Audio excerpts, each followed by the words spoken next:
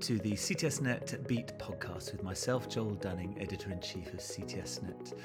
This edition is quite a special edition because we are facing a grave situation. We're in fact going to cover two extremely important topics in this podcast that you really need to listen to. If you're a cardiac surgeon worldwide, we're going to tell you all about why you need to listen to the new information just coming out about the guidelines for chronic coronary artery disease by the ACC and the AHA. We're also covering a recall notice of an aortic valve. We've got videos for you and other articles, but we will start with these very important pieces of information, so don't go away. In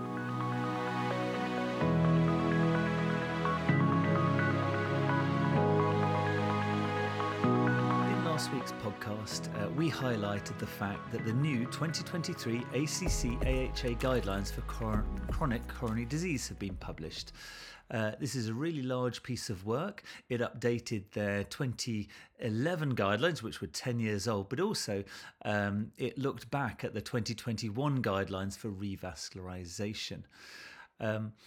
Now, we also provided a taster of an interview with Faisal Bakin telling us why they got it so wrong. This is a really important and serious situation because what's happened is that this guideline group has ignored the advice of the surgeons on that group that downgrading CABG versus medical therapy from 1 to 2A in patients with moderately impaired LV function or normal LV function was incorrect and flawed.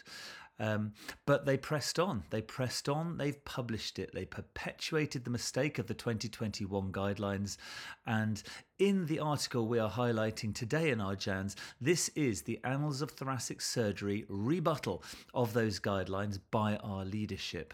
This is a really important article. It's free full text. You have to click on it right now. I really recommend you read it because the AATS and the STS leadership have got together to highlight exactly why they have got it incorrect. And this is really important. You need to know this when you're going into your heart team MDTs.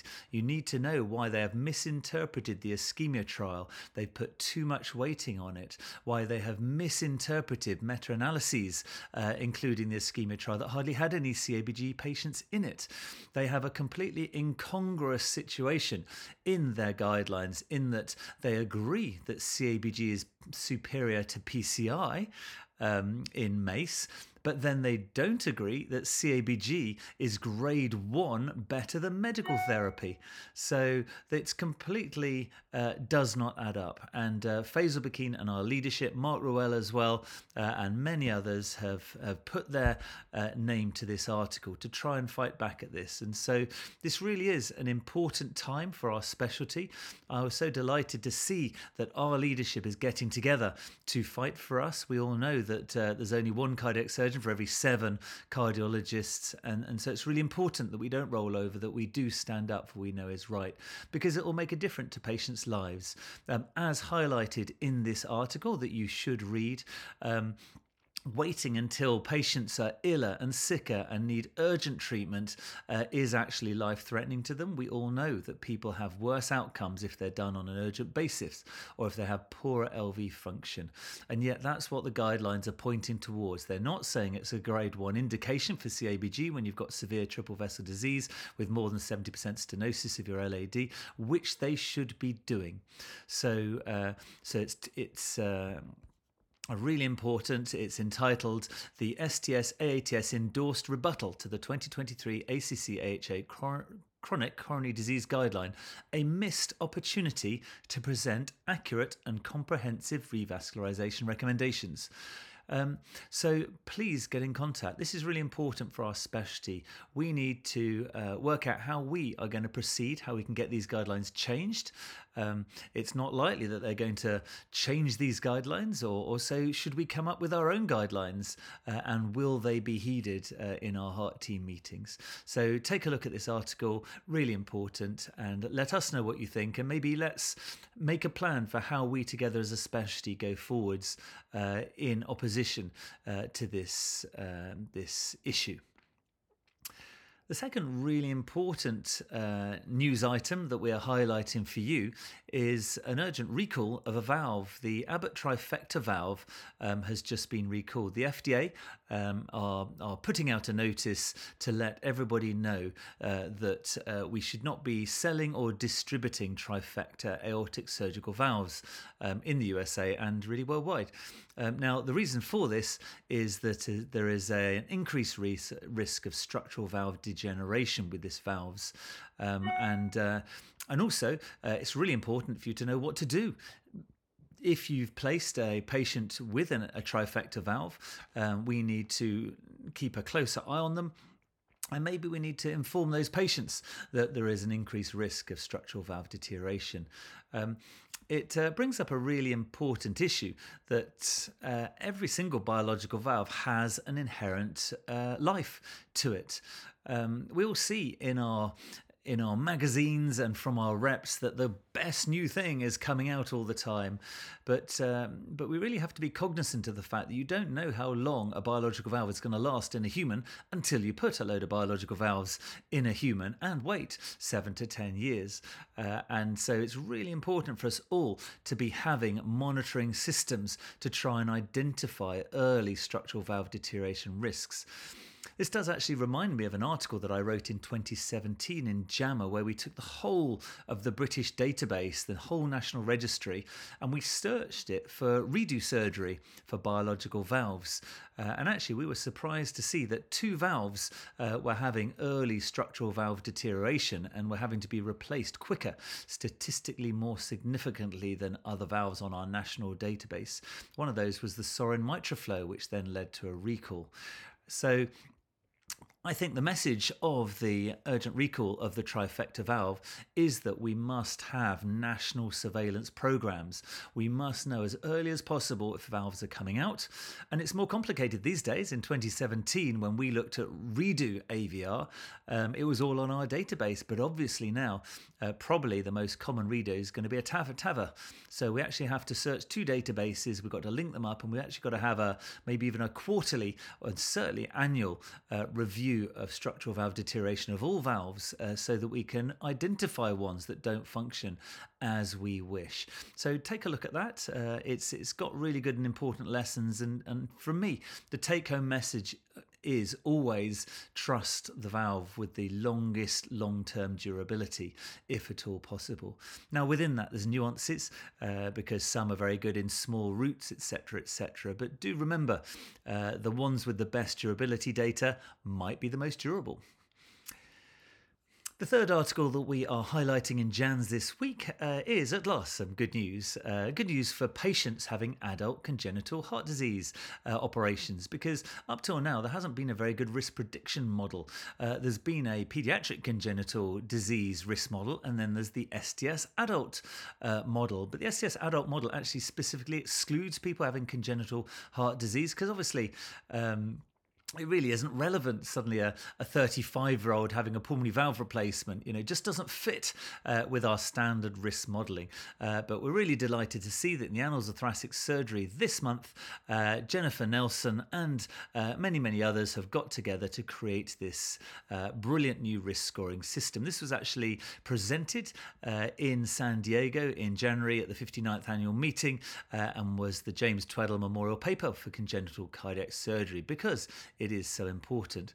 So they have fully taken all the risk covariates of the adult model and all the ones of the congenital one.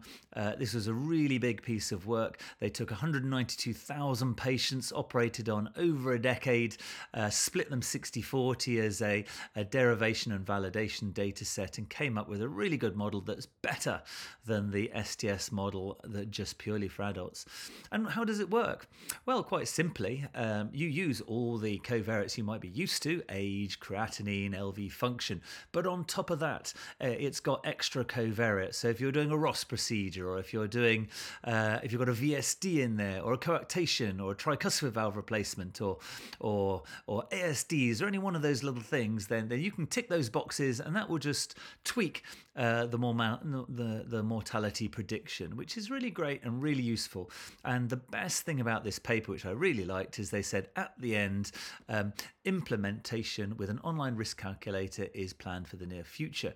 So well done, really good job. If you do any adult congenital work, go straight on as soon as this online calculator is there, so you can better inform your patients about their risks. So those were our 3 papers. Do take a look at them and our JANs. Look out for the emails and click on them now. And I'll just hand over to the CTSNet office to tell you what else there is on our website this week.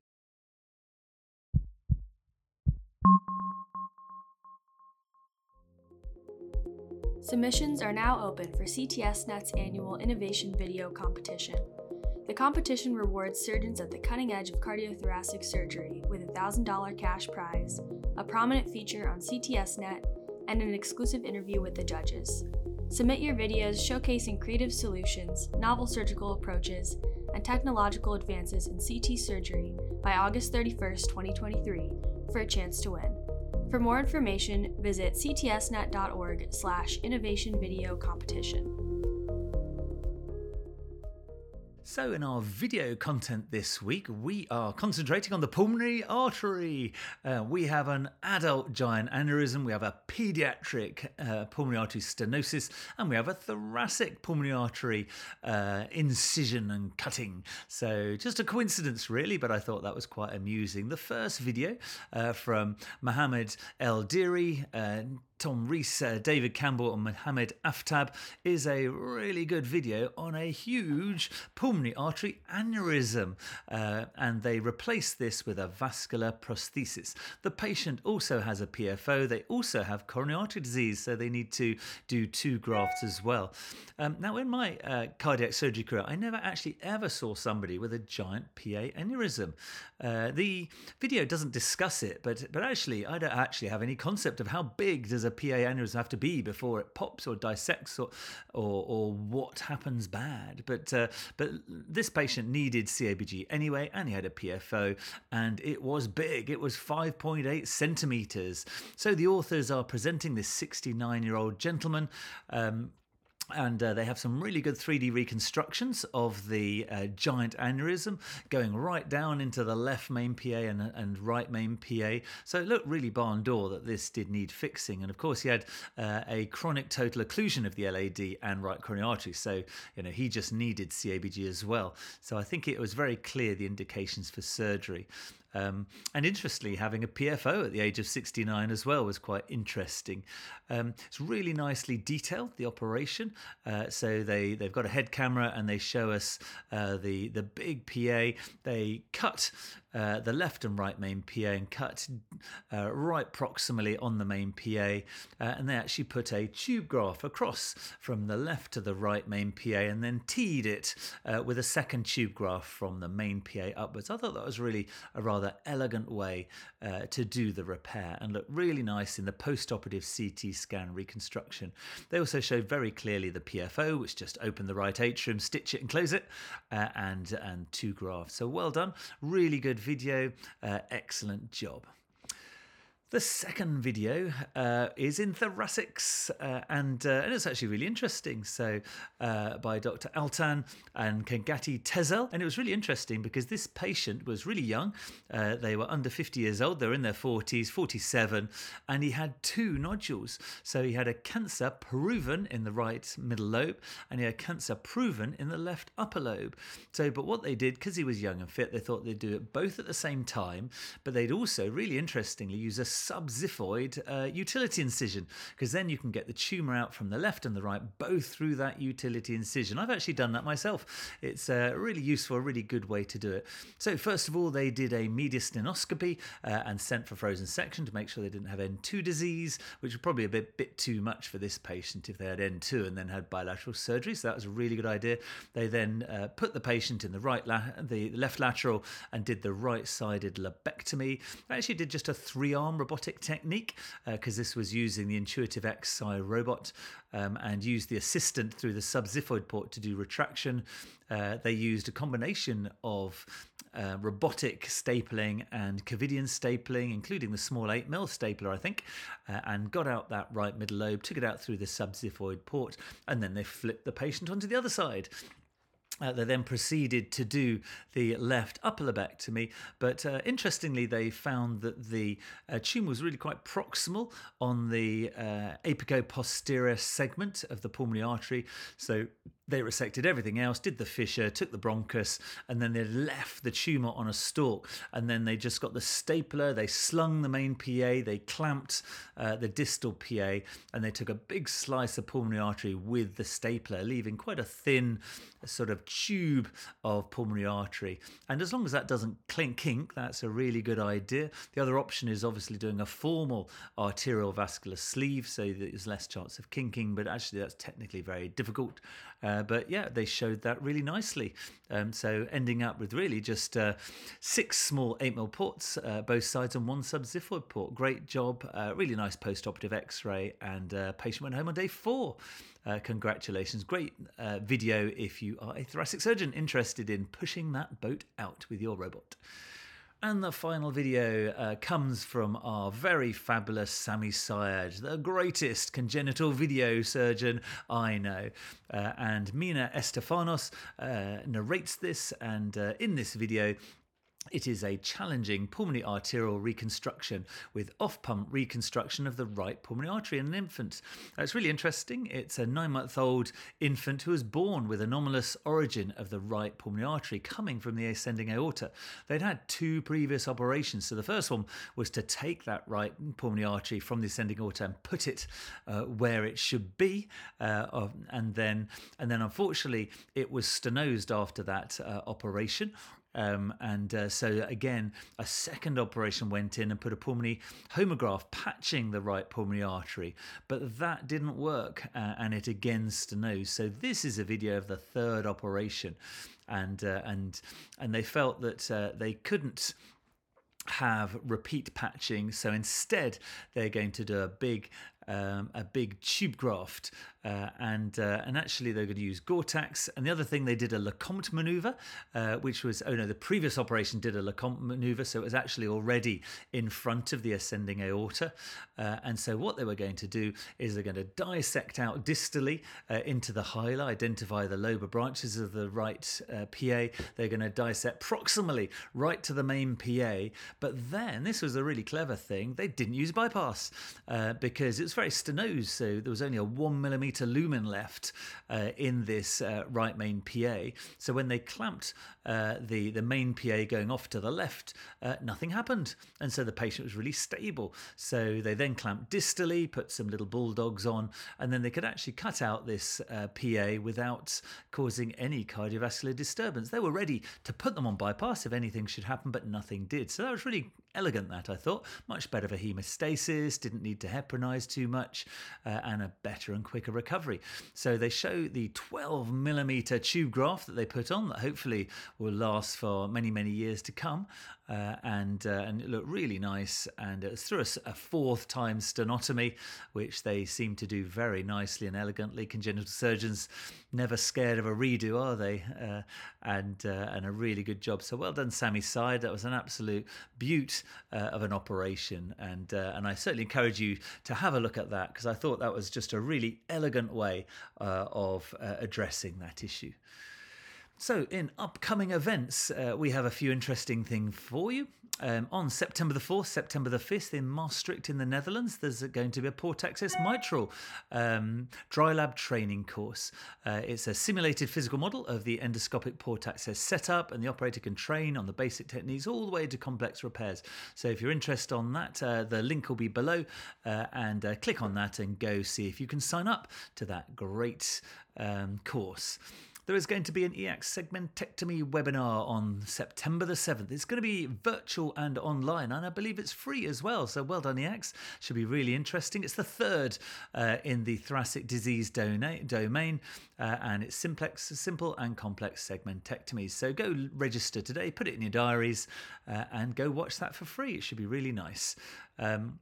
And then there's another course in New York. It's Current Paradigms in Interventional Pulmonology. So if you want to learn a bit more about endobronchial ultrasound, advanced bronchoscopy in this new era where we've got robotic bronchoscopes, the Ion, the Monarch, all sorts of things, then this is the thing for you. September the 8th at the Zuckerman Research Centre in New York. And it's online. So if you can't get up there, you can register online, and that would be really great. So we're going to do two things now. First of all, the honourable mention.